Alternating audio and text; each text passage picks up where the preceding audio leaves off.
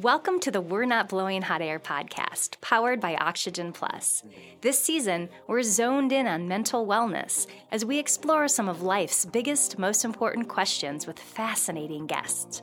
Get ready for a colorful, curious exploration of this thing called life with today's remarkable guest. I first wrestled with the question, what's the meaning of life, in high school, reading Viktor E. Frankl's Man's Search for Meaning. The psychiatrist and Holocaust survivor voices the powerful message that people can choose how they think, feel, and respond to everything that happens, and that doing so fosters a sense of purpose, which is super handy when things go south. I find a lot of meaning going after what makes my toes curl. One of those things is learning about cults. When recently thinking about purpose, I wondered, are people drawn to cults because they're seeking some greater purpose, perhaps to God or others? My quandary led me to our incredible guest who discovered his life's purpose, educating people about destructive cults. Rick Alan Ross is a cult expert and founder and executive director of the Cult Education Institute, an online database and research library dedicated to controversial groups and movements, some of whom people call cults. He's also the author of the research-rich book, Cults Inside Out: How People Get In and Can Get Out, which I can attest offers a thorough history and explanation of destructive cults.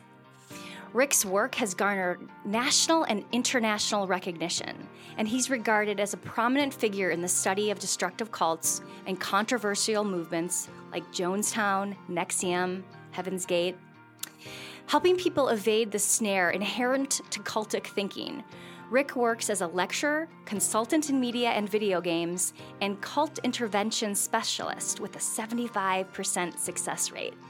He's also a sought-after court expert, testifying in various high-profile cult-related legal cases, including the DOJ and FBI.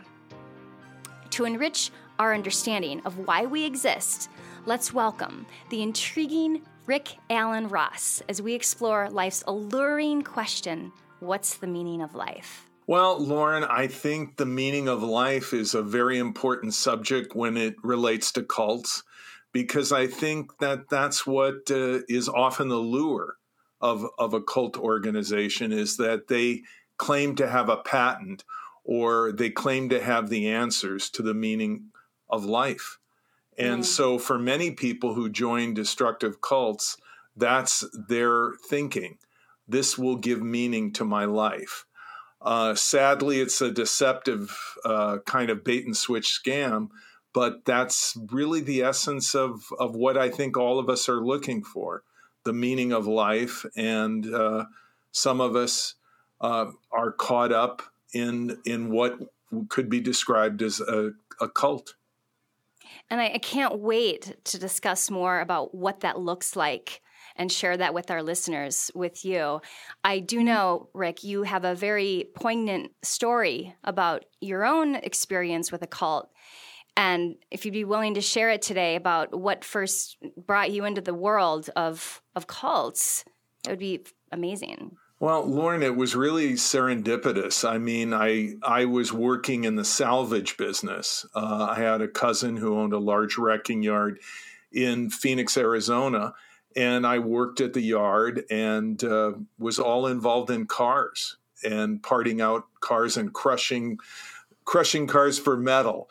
But I had one grandparent, and she lived in a nursing home, a Jewish nursing home in Phoenix.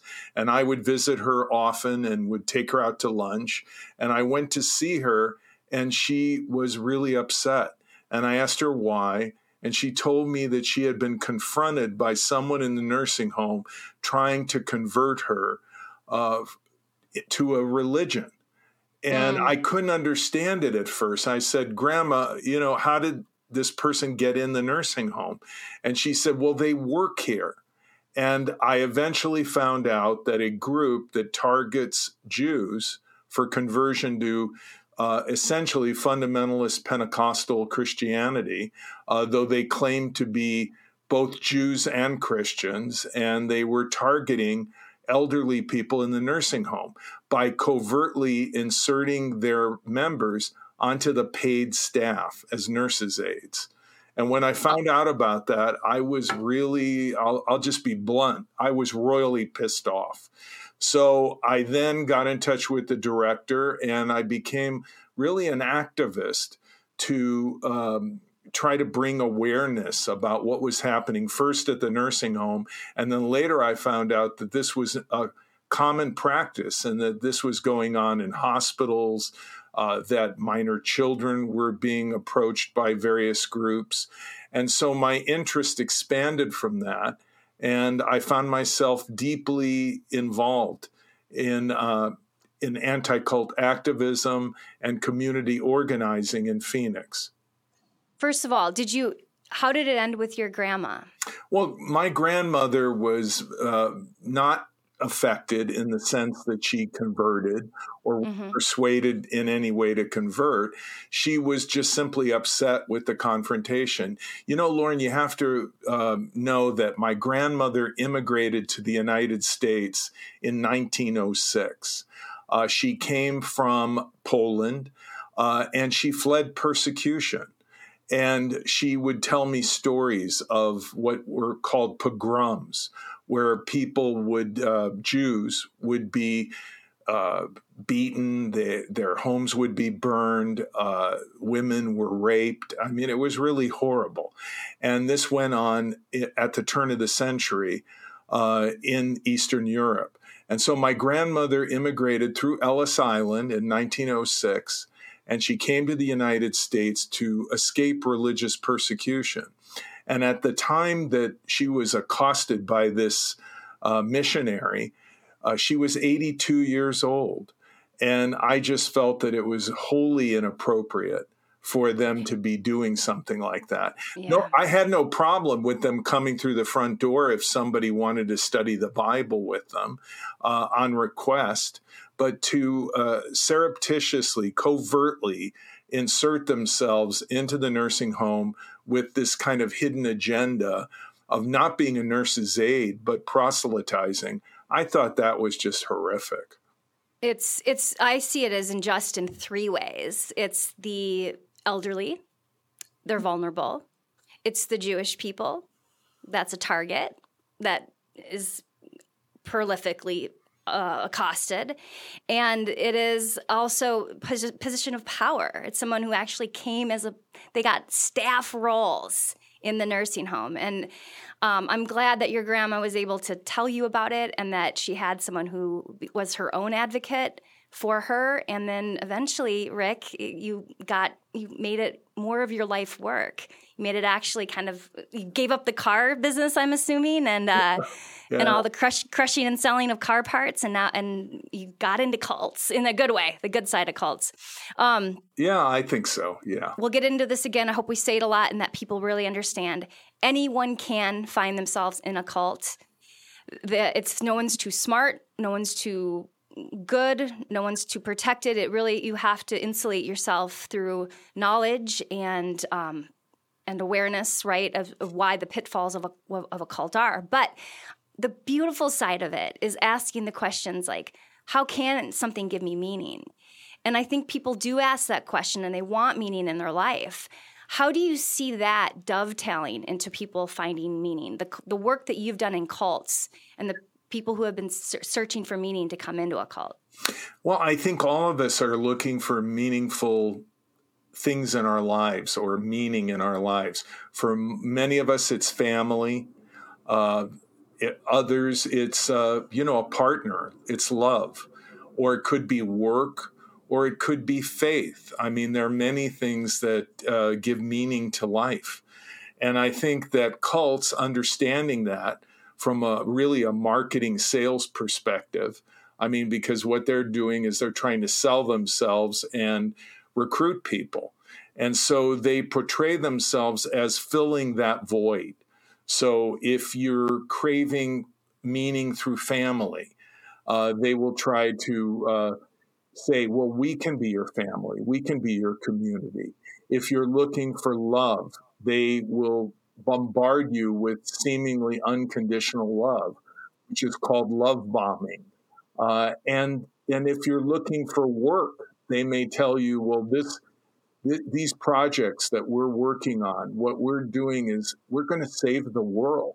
We're going to make the world a better place. And that can give you meaning.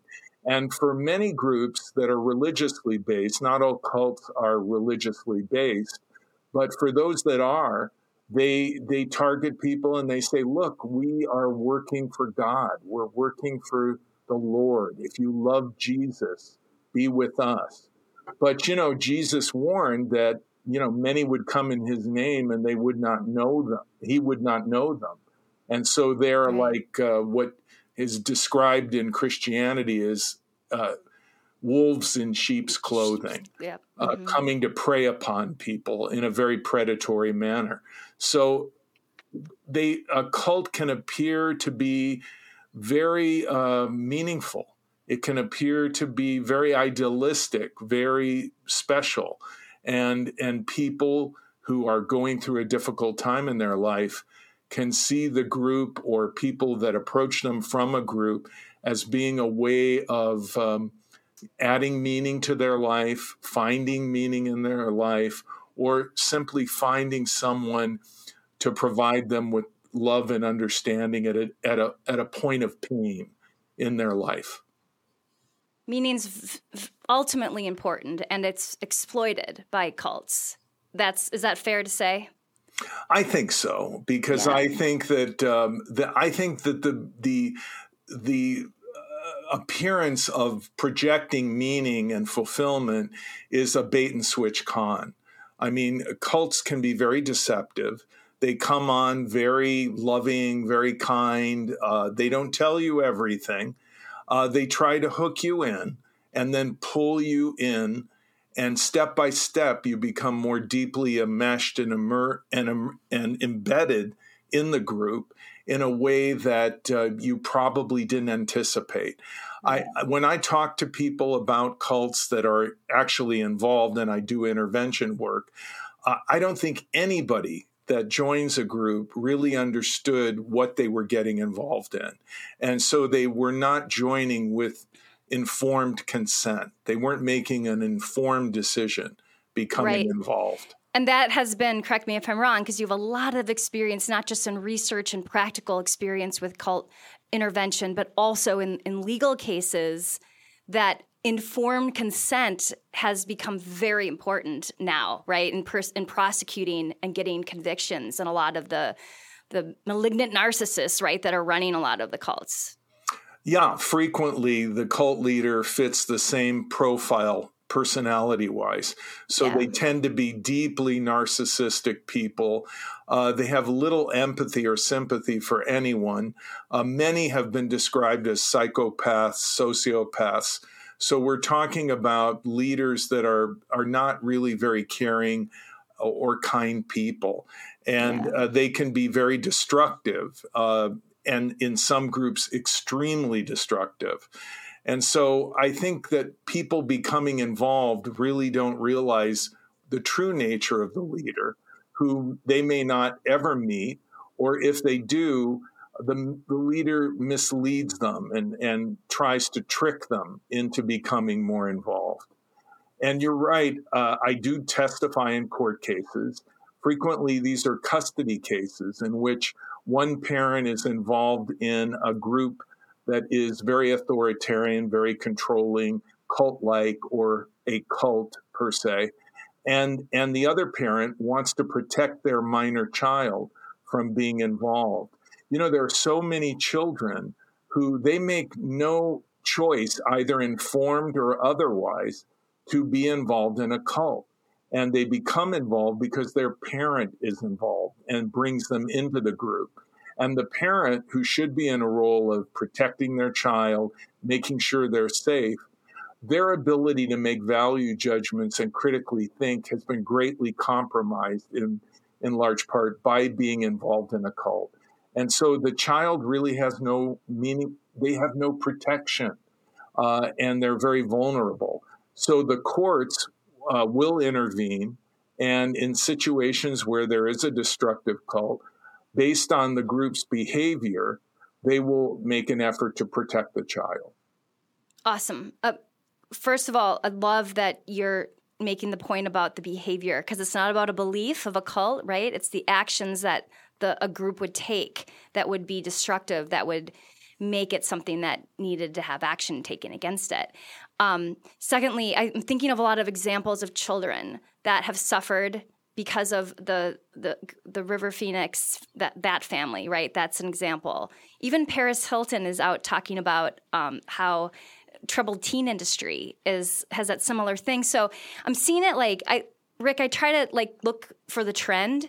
And what I see is kind of a culture and a world that it has fallen asleep to being alert and watchful. And then I also see people who are, like you're saying, already ingrained in a cult. They're born in it as children. And so their capacity to make decisions and have a healthy life is really difficult. I mean, look at Scientology, children that are born into Scientology. I'd love it if you're able to share some examples about tying it back into meaning. Well, let's look at Leah Remini. Leah Remini was brought into Scientology as a child. She was raised in Scientology. She believed in it. Her parents taught her to believe in it, and they nurtured her in Scientology. Eventually, she and her family would leave, but for years she was involved as a television star, and she gave Scientology millions of dollars. And Scientology told her, and this is their way of describing it, we're going to clear the planet.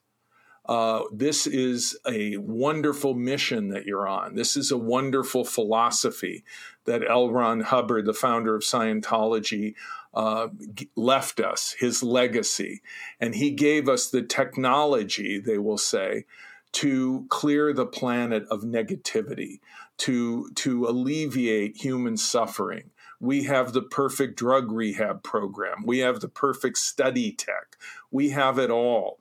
And so Leah Remini felt that Scientology gave meaning to her life, as I'm sure Tom Cruise still does, and John Travolta and others.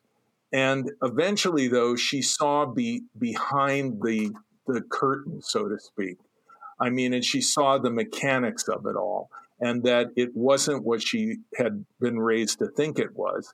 And then she left, and she exposed the pain and suffering of many people in Scientology, most notably the Danny Masterson rape case. So Danny Masterson, the star of the 70s show, a special elite Scientologist, a celebrity Scientologist, and he raped women that were also Scientologists, and he got away with it because as a celebrity, he had really kind of a pass in Scientology, in my opinion. I think it was basically that people in Scientology, the women that he raped, were afraid to come forward because of his special status in Scientology. And they have said they were discouraged from coming forward, and they stayed silent. And eventually they would leave Scientology and expose Danny Masterson. And he was found guilty. He's a convicted rapist now, and he's spending 30 years to life in prison in California. So his days of being both a Scientologist and an actor are pretty much over. And Scientology, my understanding is they dumped Danny Masterson. So they really tried to protect him for a long time. But when he was convicted afterwards, it appears that they basically severed ties with Danny Masterson. So that is an example of a child, Leah Remini, who grew up in Scientology, thought it gave her life meaning, and eventually she kind of navigated through the kind of coercive persuasion that I think is what Scientology is really all about, and she escaped. And then, of course, her show, Scientology in the Aftermath, helped the public to better understand Scientology. And it encouraged many people that had been burned by Scientology to come forward and to talk about what had happened. River Phoenix, that is a very, very sad story. River Phoenix was raised in a group called the Children of God, led by a pedophile by the name of Moses David Berg. And he taught the people that followed him, and there were many thousands of them, to sexualize their children. Women were encouraged to become prostitutes. They were called literally hookers for Christ. And Moses David Berg profited off of this and lived a very comfortable life. He molested his own family members, his granddaughter, who I met. And River Phoenix said in one interview that he was introduced to sex at the age of 4. And eventually, when he left the group, his family left, I believe he was terribly traumatized by what happened to him in Children of God. And eventually he overdosed from drugs at the age of 26. Yeah. And for those that don't remember, River Phoenix was a great actor. He was nominated for an Oscar for Best Supporting Actor. And he just had enormous potential ahead of him. But his life was cut short, like many of the survivors of Children of God, by the trauma that he experienced and really never got the proper help, in my opinion, to recover from. Yeah. And the trauma, right, for all of the people involved in cults is a result. And getting help is not something everyone gets when they're in a cult. Rick, you've mentioned before the concept of cult hopping, like not really dealing with the issue. So then they go from one cult to the next after that one burns out. And anything you want to share about that in terms of how maybe we're still looking for that meaning in life? Yeah, I met a woman, Lauren, who had left Jonestown and then joined Synanon. Mark Vicente was in a group he described as a cult, the Ramtha School of Enlightenment, led by J.Z. Knight, and he ended up in NXIVM. And then he called me and he said, Rick, Keith Raniere, the cult leader of NXIVM, who's now in prison for the rest of his life due to sex trafficking and torturing women and terrible things that he did. He called me and he said, Keith Raniere told me you were the most evil person practically on the planet. So when I realized that he was, in fact, a really bad guy and I wanted to leave the group, I wanted to talk to you. And he said, and I worry that I'm going to join another cult because I was in this one group called a cult, and then I ended up in another group even worse than the first one that is a cult. And so how can I avoid that? And I said, Mark, you've got to unpack the experience in an educational process. The first step in recovery from a destructive cult is to educate yourself. What are cults? How do they operate? What are their tricks? What are their techniques of influence and coercive persuasion? How can I recognize a group like that? So I walked him through, some reading material, and I recommended various books to him, including my own. And I said, Mark, you need to read up on how these groups function, and then look at the ways in which you were manipulated and see the parallels in the other groups. And what you will recognize is they all pretty much operate the same way. And Lauren, so that we can clearly understand what a destructive cult is, let me give you what I consider to be a concise definition, or the nucleus for the definition of a destructive cult. Please, yes. It was first written by Robert J. Lifton in a paper published at Harvard titled Cult Formation. So there are 3 core characteristics that all destructive cults share and have in common. The first one is an absolute authoritarian leader who becomes an object of worship. That leader is the defining element and driving force of the group. Whatever the leader says is right. Whatever the leader says is wrong is wrong.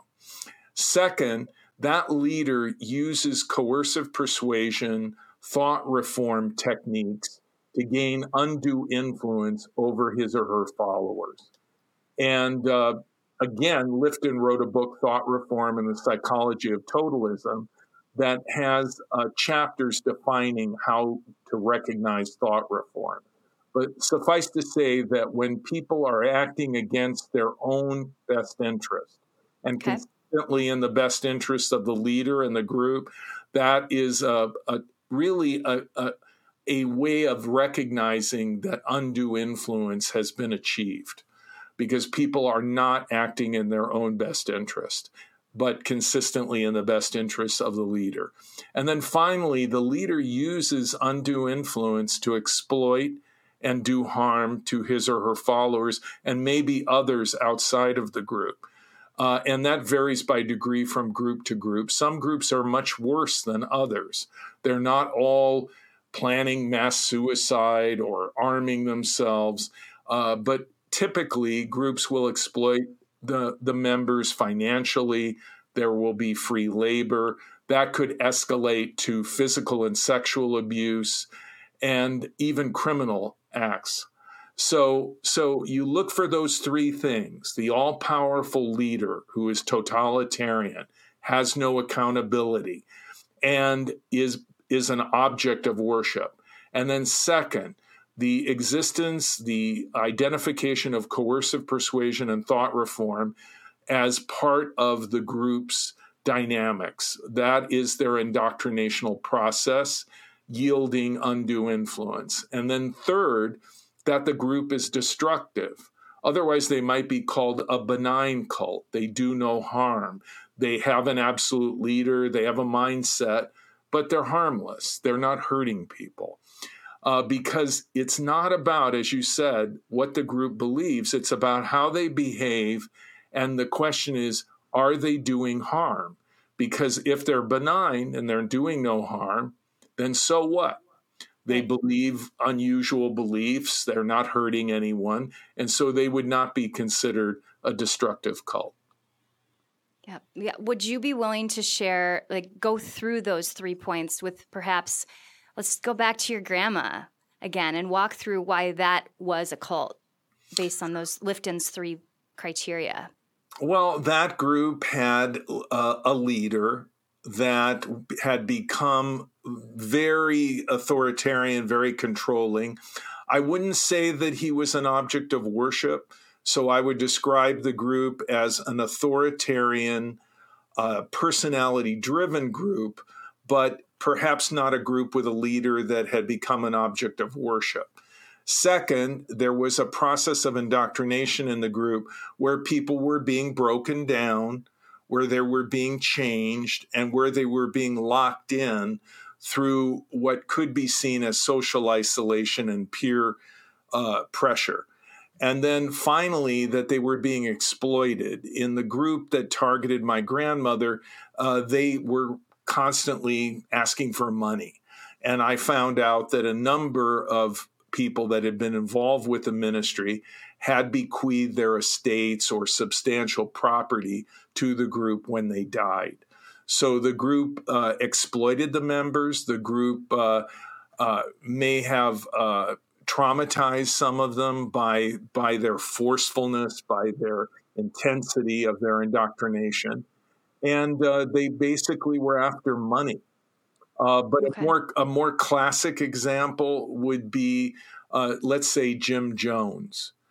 Jim Jones, the leader of Jonestown, the People's Temple, he was an object of worship. He was an absolute authority figure, and people would say that he had what they called the Christ force within him, actually supernatural powers, and they worshiped him. Second, he isolated people. He deprived them of sleep. He controlled the compound in Jonestown in such a way that he controlled the narrative. There was nothing but what he wanted people to see, what he wanted people to read or listen to or be aware of. He cut them off from their families. Which is a key foundational aspect of thought reform, to control the environment, to control communication. And then finally, of course, Jonestown was the most destructive cult in regards to the loss of human life. in 1978, Jim Jones decided that everyone in the compound would die, and over 900 people died in a single day. That's where we get the expression mixing the Kool-Aid or drinking the Kool-Aid. Even though it wasn't Kool-Aid, right? It was off-brand. Yeah. It was a brand called Flavor Aid. But to this day, people say, oh, you drank the Kool-Aid. And it's an allusion to Jonestown, that they mix cyanide and phenobarbital and seconal and other barbiturates in this, tub with Kool-Aid. And then individuals were told to fill a syringe with the Kool-Aid and give it to their children. Over 200 children died at Jonestown. Jonestown, for those that don't know the story, Jim Jones had a huge church in Northern California in the Bay Area of San Francisco. And after much exposure, bad press about his harsh treatment and abuse of people in the church, he took more than 1,000 members, and they relocated in Guyana, English-speaking Guyana in South America. And they carved out a compound in the jungle that was named Jonestown after the leader, Jim Jones. Well, Congressman Leo J. Ryan in 1978 decided, I want to go to Jonestown to address concerns of people in my district who have family members and loved ones in that compound. And Jim Jones agreed to let Congressman Ryan come in, but then he was very concerned because he realized that Congressman Ryan had been asked by different people there, please take me with you when you leave. And they were passing notes to the congressman about the conditions there. So Jim Jones realized that he would be exposed, that the horrible things he did in Jonestown, that he would be held accountable for it. So he decided that all of the people, including himself, that they would all die rather than be exposed and face any kind of scrutiny by either law enforcement in Guyana or in law enforcement from the United States. And so that what a coward. Yeah, it was the largest cult suicide in modern history. But, another thing, Lauren, is that there is a cult right now in Kenya, in Africa, and this is the group called the Good News International Church, led by Paul Mackenzie. Mackenzie fashioned himself again as an object of worship, a doomsday prophet, that he spoke for God, that he knew the mind of God. And he told his people that the end of the world was coming and they needed to fast and pray. And ultimately, more than 400 bodies have been recovered in Kenya of Mackenzie's followers, including, I think, almost 100 children. Was this the one that was a fire in the church and or in a building and they closed off the windows? That was the movement for the restoration of the Ten Commandments. So this is of Kibwetere. That was in Uganda. Okay. So this is a current one. Is it American or is it a Kenyan? It's a Kenyan. It's a Kenyan cult led by Paul Mackenzie. And more than 400 bodies have been recovered. In the other cult you mentioned in Uganda, that was in the year 2000, there were more than 700 bodies recovered. Wow. So Jonestown, almost 1,000, Uganda, over 700, and in Kenya now, over 400 dead. So these are the most extreme examples of destructive cults. And what we see, though, is the same pattern, that the leader has total power, that the leader is making value judgments for his or her followers, and that when the leader goes off the rails, he takes his followers with him. And that is what has happened in these horrible cult tragedies. And that's the danger of why powerful cults getting more powerful is, look, Scientology, you say it has maybe 25,000 to 50,000 members, right? However, the power they have, not just still within their own their own group, but still, I know they're less successful because of the internet. I think that and Leah Remini, I believe that she's really helped loosen the power they get on new entrants, but aren't they still recruiting more people? And doesn't the immense wealth that they have and the power that they have make Scientology a threat? Well, I think Scientology continues to be, in my opinion, a destructive cult. But, and they haven't really changed that much. I mean, L. Ron Hubbard, the founder, died in 1986. He was succeeded by a man who appears to be dictator for life, David Miscavige. And Scientology can be very harsh. In a way, what Hubbard did was he constructed a machine, and it's a very finely honed machine with a number of redundancies of control. And so you become involved in Scientology, and they have all these courses, and they have what they call auditing, which is also called spiritual counseling. And in that process, a person that's being audited holds metal cans that are connected by wires to a box called an e-meter. And really what the e-meter is a galvanic response measuring apparatus, or a part of a polygraph or lie detector. And it measures nervous tension and perspiration in your hands. And the needle will move when you get nervous. And that is when the auditor knows that something is bothering you regarding certain questions he has asked in the so-called counseling process. And so he'll drill down into that area. And also he's taking copious notes, which go into your file, your pre-clear file. And then that becomes the property of Scientology, even if it contains highly confidential and personal information about your life. And you go through various levels. Scientology has 8 levels of what they call operating Thetan, THETAN. So there's operating Thetan level 1 through 8. I think Tom Cruise now is either a 7, an OT7, or an OT8. And I can't believe he's not an 8 yet. What? No, what's he been doing? He certainly is very devoted, very deeply involved, and has been in Scientology for many years. And I think he's really kind of a poster boy for not just Scientology, but for the reality that a destructive cult can indoctrinate someone that is very intelligent, very skilled, very talented, and they can subdue critical thinking and pull someone in that is really quite exceptional. And many of us would think, well, no, a cult could never get me. A cult could never get someone who's really smart, who's really got their life together. Cults get crazy people, losers, stupid people. Well, look at Tom Cruise. I mean, he's worth like, what, $600-700 million. He's the most successful movie star in Hollywood.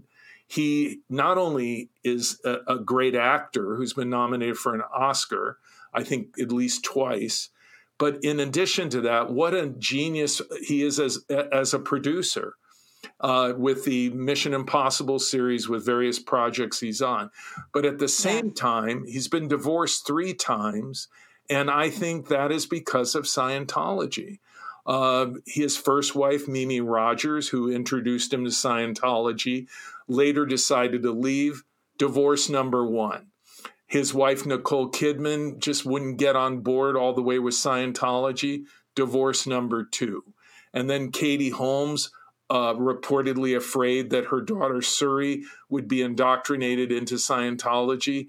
She bailed. Divorce number 3. So Tom Cruise, wow, what a poster boy for, in my opinion, cult indoctrination and how good it can be. And that is something about Scientology that persists to this day, is that it is a very well-oiled machine. And that if you become involved and you go through courses and you go through auditing, you're in the machine. And then ultimately, that machine will produce intense devotion, obedience, submission to Scientology. That's my opinion. Yeah. And I think David Miscavige has kept the machine well-oiled and well-functioning. And at the same time, he's managed to make Scientology tax exempt. He's gotten them religious tax exempt status. And they have over $3 billion at least in assets, the last time I heard an estimate. That's what makes me ill, is the how they get they exploit labor, money, and I think what it is in another, maybe tying it back to meaning, these cult founders like L. Ron Hubbard and carried on by David Miscavige, like in Scientology, they're actually stealing meaning from people's lives. They're making the meaning. They're forcing it to be about what the cult stands for. And, I guess the only way out of that is personal empowerment, right? When we're disempowered is to find our own personal empowerment. So, and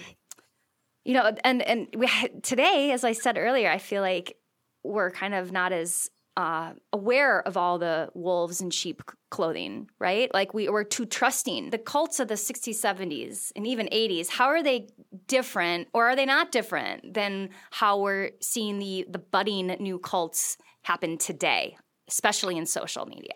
Well, Lauren, back in the 80s, my work started in 1982, and I've watched the evolution of cults for 4 decades now. And what recruitment was like in the 80s, the late 70s, was face to face. Cults would target college campuses. They would have members bring friends in and so forth.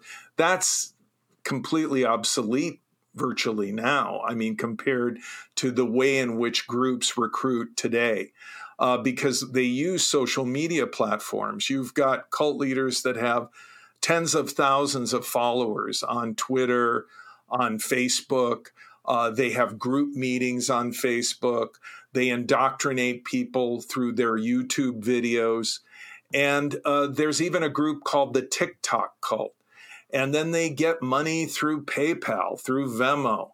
And so everything can be done online. You can have you can have people meeting online remotely. You can have people streaming online. Everything is online. Now, the flip side of that is you can also Google search for information about a group or a leader online. And culteducation.com, which I launched in 1996, is a huge archive with historical information on controversial groups and movements, some that have been called cults. But the flip side is that all of these groups are online, and I think that has served to be, a two-edged sword. That is, you can find information to debunk their claims and expose their lies online, but at the same time, people are pulled into these informational bubbles where they're following like-minded people. They're creating a kind of network, reaffirming the leader and the indoctrination of the group online. So that's what we see. And then let's not forget the algorithms that govern social media. So as you are searching for something, and these groups meta tag and use the technology online so that you will find them, you will find their videos, you will find their website, and so forth. And you get sucked in. And the more you get search results served up to you about a particular topic of interest that the cult may be using as a lead or a lure, again, a bait and switch con, that pulls you into them. And then you become consumed and embedded within them. And then they indoctrinate you online remotely. And I've had case after case after case of interventions that I've done in recent years where that is the way that people were recruited, and that is the way in which they were sustained in a destructive cult, was totally online. That is terrifying. That is more scary to me personally than what Scientology's $3 billion might be able to do. Well, and Lauren, the old groups called cults are not oblivious to all the advantages of being online. So a lot of these old groups like Scientology are very much okay, online. Now I'm scared again. No, they're very much online, and they have a presence online, and they're very adept at social media and PR and everything. Okay. And so what we see now is that anyone with an electronic device, anyone with a smartphone, can be recruited by a destructive cult through that device. And it really gets creepy when you start thinking about minor children. And the fact that parents typically, they don't know everywhere that their kids are going online, and that a group can recruit minor children without parental notification or consent. It's sleazy, but that's what's going on. There's one group that I've dealt with. They call themselves Jesus Christians, led by an American who now lives in Australia, Dave McKay. And he has done this repeatedly. He will recruit someone who is a minor child. He will indoctrinate them. He will tell them, do not tell your parents anything about your involvement with our group. But when you turn 18, you can leave, and then you will become a full-time member. And this particular group, people disappear. I mean, parents will call me. They have no idea where their child is. They turned 18. They left. Dave McKay controls all of their communication. He even edits their emails. So this is a group that recruits online, that has a social media presence. They're on YouTube. They're all over social media, and their point of entry can be anyone with a smartphone. And this is the way that recruiting is done primarily today. All right. So that's why we need to be educated, because it can, like we said before, it can happen to anyone. And if we're not teaching our children or each other how to think critically, we ain't got a chance. Right? Am I right on that? I mean, like if... Yeah, well, I think we all have to ask questions. We all have to go through a process of questioning what we're being told by people, and that if they're not responsive to those questions and they don't answer them directly and they're evasive, that's a big red warning flag. And when you enter into a group and you notice that the leader is what the group is all about, not the issues of faith or whatever the group claims to be about, but you really realize that there is this tangible worshiping of the leader of the group, and that this leader totally controls the group, has no meaningful accountability. There is no transparency regarding the funds that are being given to the group. And that when you ask tough questions, the group reacts in a kind of negative way. Why are you asking that question? You're too critical. You're just looking to find something wrong instead of having faith, or instead of giving this a chance.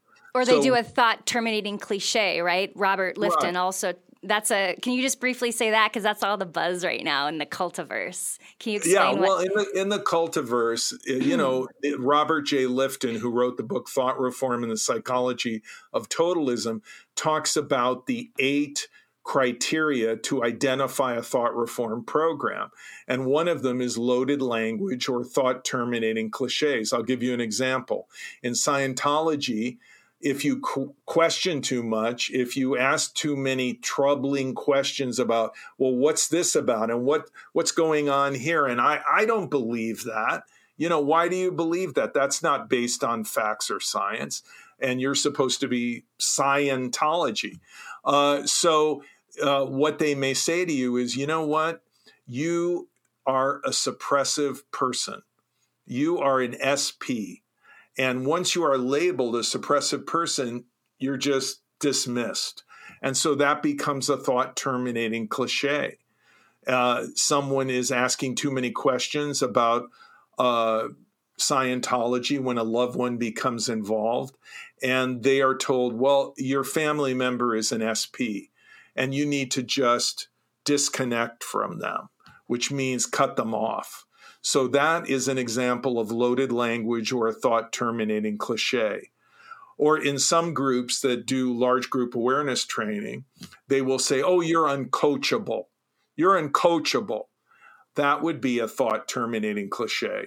Rather than really answering questions and dealing with the person, you just label them, you're uncoachable. Or if the group is religious and they claim that they're based on the Bible, they may say, that's not you thinking. That's the devil attacking your mind. Satan is attacking you. Or couldn't it also be like that's just God's will, or it is what it is, or like no. It's that what you want is for the person to shut down their mind. Okay. And so if you tell them Satan is attacking your mind, like for example, I once said to a young man that I met that was involved in a particular Bible-based cult, I said to him, your leader just bought a new expensive car and he lives in a very expensive house.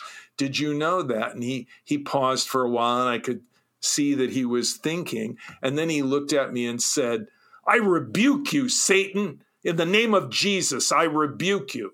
And that was his reaction to me pointing out what's going on with the money in the group.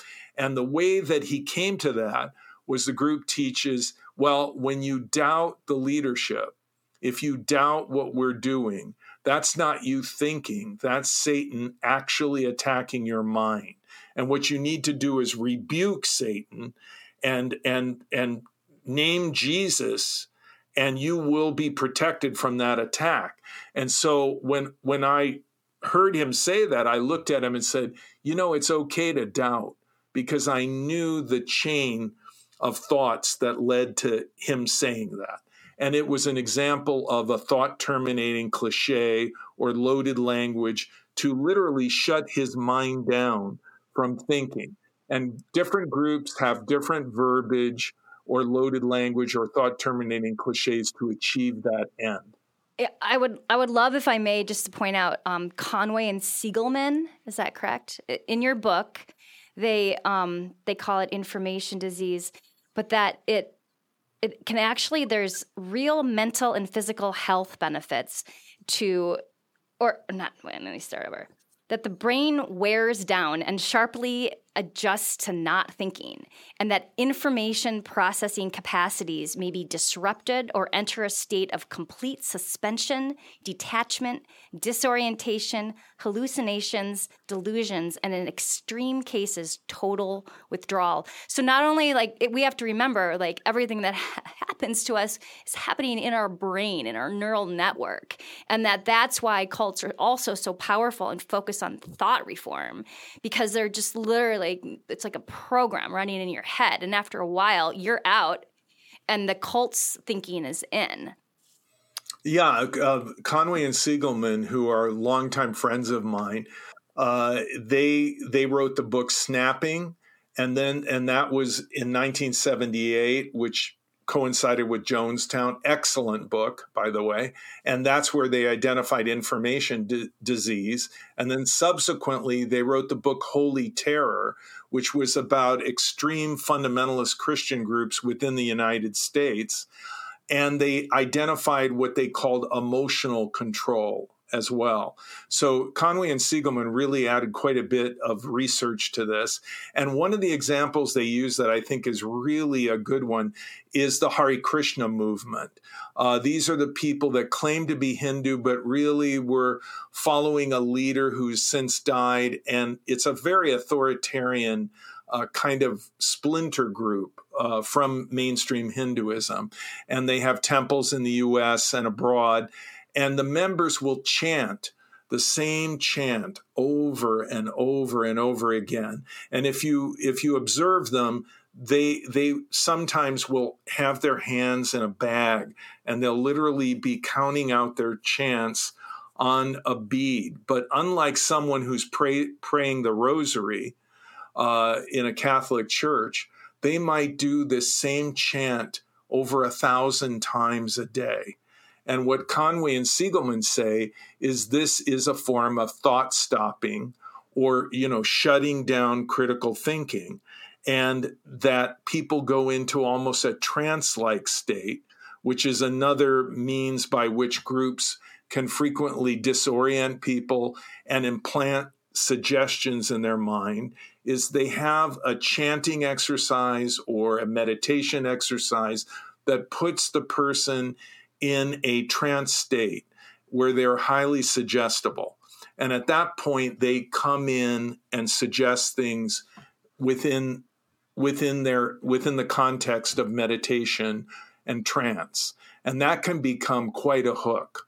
Yeah. That's another example of thought stopping and manipulation that I see in certain groups that focus on meditation or guided imagery or some form of control in that way.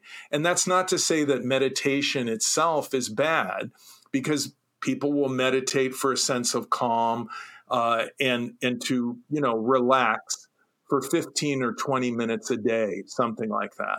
But in groups like Transcendental Meditation and other groups, they use excessive meditation to shut down critical thinking, and then they suggest what the person should believe. It's a way, in my opinion, of programming the mind. Yeah. There's a book written, Coercive Persuasion, by Edgar Schein, who taught at MIT. And he wrote this seminal book in the early 60s, and he studied what then was called Chinese thought reform, or by a journalist, Hunter, who coined the phrase brainwashing to describe it. So what Schein said is there are 3 stages of coercive persuasion. The first he called unfreezing, or breaking someone down. The second he called changing. The third he called refreezing. And so if we follow that in a group that uses meditation for thought reform purposes or coercive persuasion purposes, that could be seen as breaking people down, taking down their critical thinking, making it easier to change them and suggest what changes should occur. And then the refreezing is when the person is in some way, shape, or form socially isolated within the group, where they're constantly reinforced through other members of the group, but really kind of isolated from any alternative perspectives or accurate feedback from people that they might spend time with, discussing what they're learning in the group that are not in the group and outside of the group. Yeah, it's, as you've mentioned, it's a lot like what happens in an abusive relationship. Yes. I mean, if you know someone that's in an abusive, controlling relationship, and I have a chapter about this in my book, they are very typically very deeply narcissistic people, abusive, controlling partners. They lack empathy, they lack sympathy, very much like a cult leader. And in the same way that a cult breaks people down, changes them, and then isolates them and reinforces that change, an abusive, controlling partner can do the same thing. Yeah. It's been called gaslighting. What Lifton calls in the book Thought Reform, the Psychology of Totalism, mystical manipulation or planned spontaneity, which is the controlling partner, the abusive partner, is systematically chipping away at the person's self-esteem, making calculated comments to make them feel that they're a loser, that they're not really that intelligent, that they're stupid. And so the abusive controlling partner is breaking them down so that they can then change them. And so frequently an abusive controlling partner will say things like, well, why do you hang out with those old girlfriends? Or I don't like that guy. I think he's after you. Or can't we spend more time together? Or let's move to another city. And that is socially isolating the person who's being abused. So they're being cut off from old friends and family in a new environment controlled by the abusive controlling partner.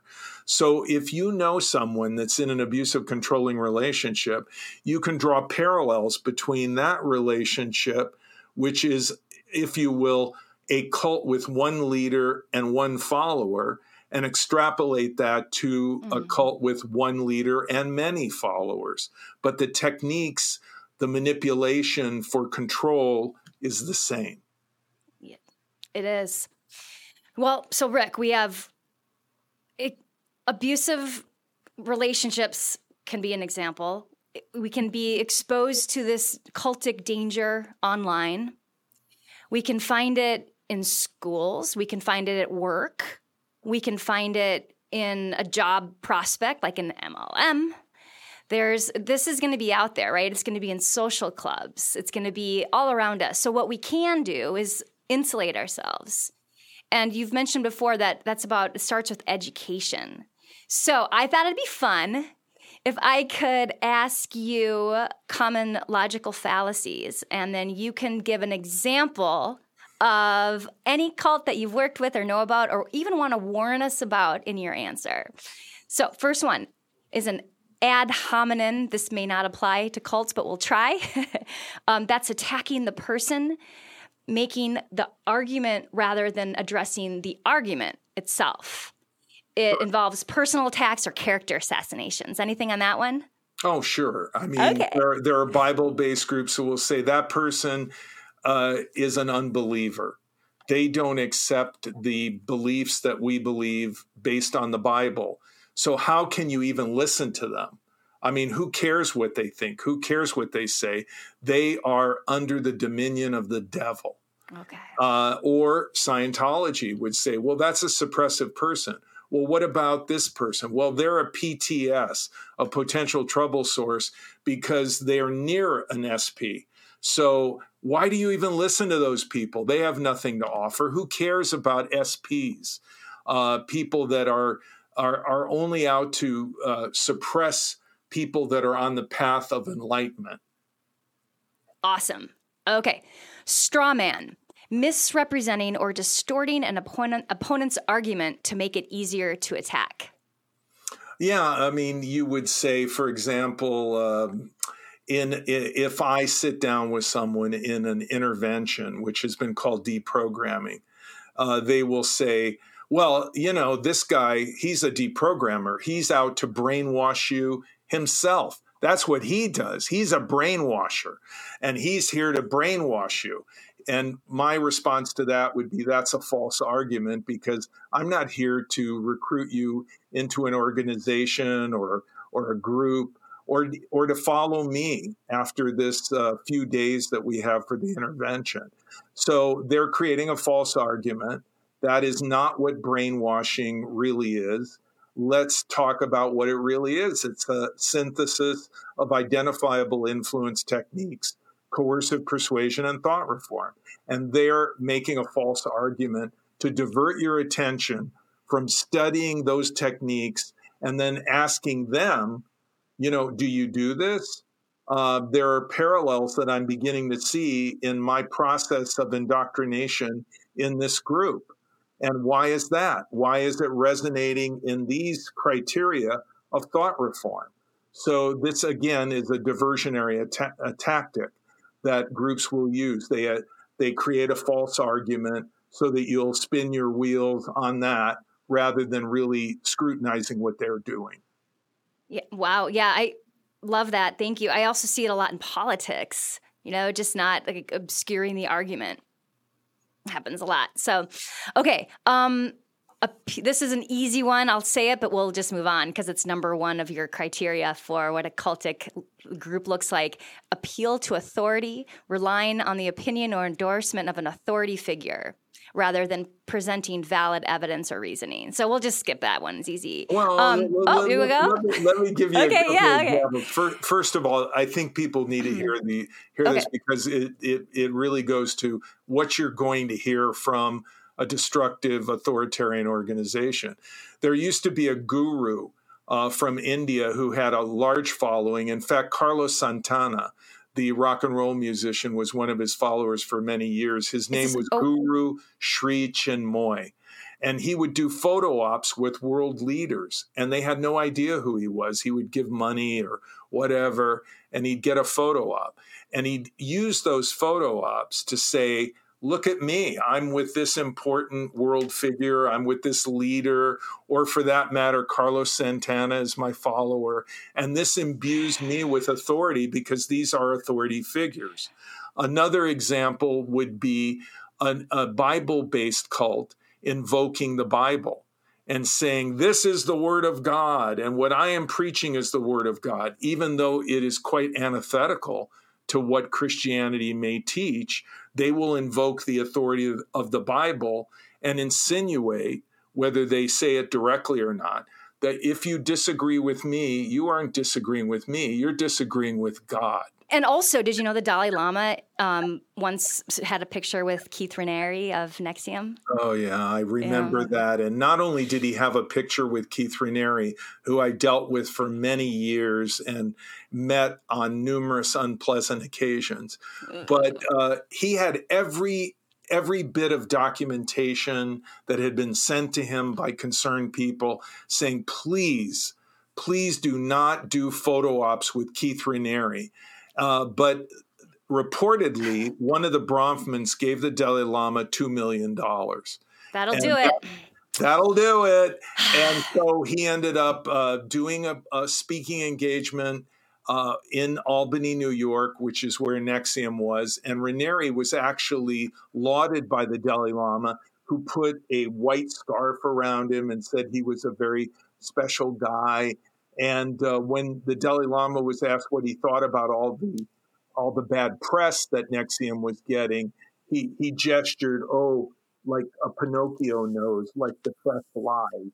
Well, now that Raniere is in prison for the rest of his life and has been convicted of horrible crimes, including torturing women physically, I wonder what the Dalai Lama has to say for himself. Well, he also, I think I read this in your book, Rick, in the late 1990s, the Dalai Lama called a friend of the Japanese gas attack guy. A friend, although an imperfect one, was the quote. Is that correct? Is that in your book? And another $2 million was reportedly involved. I guess that's the magic number. Give me $2 million and I'll do whatever. Right. And so the Dalai Lama did photo ops with Shoko Asahara, which he showed to people to demonstrate that an authority figure that had won a Nobel Prize, a Nobel Peace Prize, a very famous individual, was seemingly saying, hey, I like Shoko Asahara, he's okay. Well, of course, Shoko Asahara notoriously gassed the Tokyo subway system in 1995. Thousands of people were hospitalized. Many people died. And Asahara would eventually be convicted and sentenced to death. But the Dalai Lama would simply say, well, he's still my friend, but he did something that wasn't nice. I think the bottom line with the Dalai Lama, in my opinion, is how much money are you willing to donate to my organization? If you're willing to pony up $2 million, I'll do a photo op. Heck yeah. So I'm not a big fan of the Dalai Lama because of Shoko Asahara and Keith Raniere. Okay, appeal to emotion. Using emotional manipulation, such as fear, pity, or anger, to sway an audience instead of providing rational arguments. Yeah, well, that's exactly what Flo Conway and Jim Siegelman identified in their book, Holy Terror, is emotional control and how it works. And so you appeal to the emotions. You create in the mind of the follower unreasonable fears about the end of the world, about suppressive persons, about the outside world. You create a we they mentality where we are the elect, we're safe in the group, and everyone out there is at best negative, at worst evil, under Satan's control. And so that you create this fear in people of anyone or anything outside of the group, particularly if they're critical of the group. And then you appeal to their sense of loyalty and devotion to the group, which they believe has protected them and given them this truth. And so that can be a source of manipulation. Yeah. Okay. Great. Red herring is diverting attention from the main issue by introducing unrelated or irrelevant information or arguments. Yeah, that happens to me in voir dire, which is the process of being qualified as an expert in court. So the opposing counsel will bring up anything and everything that they think that could not only discredit me, but divert attention from, what I am there to testify about. And so this may be, for example, if you were in Synanon and you asked tough questions of people in Synanon leadership, they might say to you, "You were a really bad heroin addict, weren't you? Once upon a time, you did heroin every single day, and you chased that high for years, didn't you? Didn't you? And when you did that, didn't you steal to support your habit?" So what they're really doing is creating an argument that has nothing to do with what you're concerned about in order to divert your attention from your initial inquiries. And that would be an example of a red herring argument. Or it could be something as bizarre as just completely changing the subject and talking about some issue in world events, a war in another part of the world, and you're just trying to create an argument on that in order to pull them away from their focus on what you're doing. Yeah, we see that a lot in politics and other places too, don't we? Yeah. Well, I mean, there's a lot more. There's the ad populum or bandwagon fallacy, appeal to tradition, the no true Scotsman.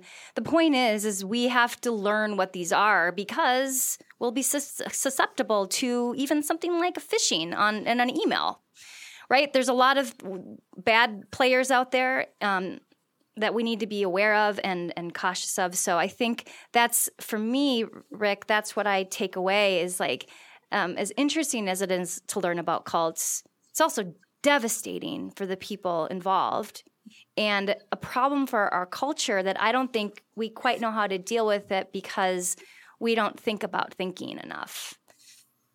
So I agree. I think it's very important to hone your critical thinking skills.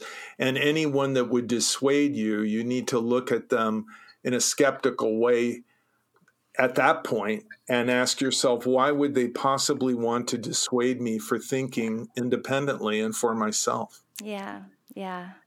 Well, I mean, it's been meaningful for me, Rick, to have you here today, and to our listeners, we're really honored. I wanted to just quote the end part of your book.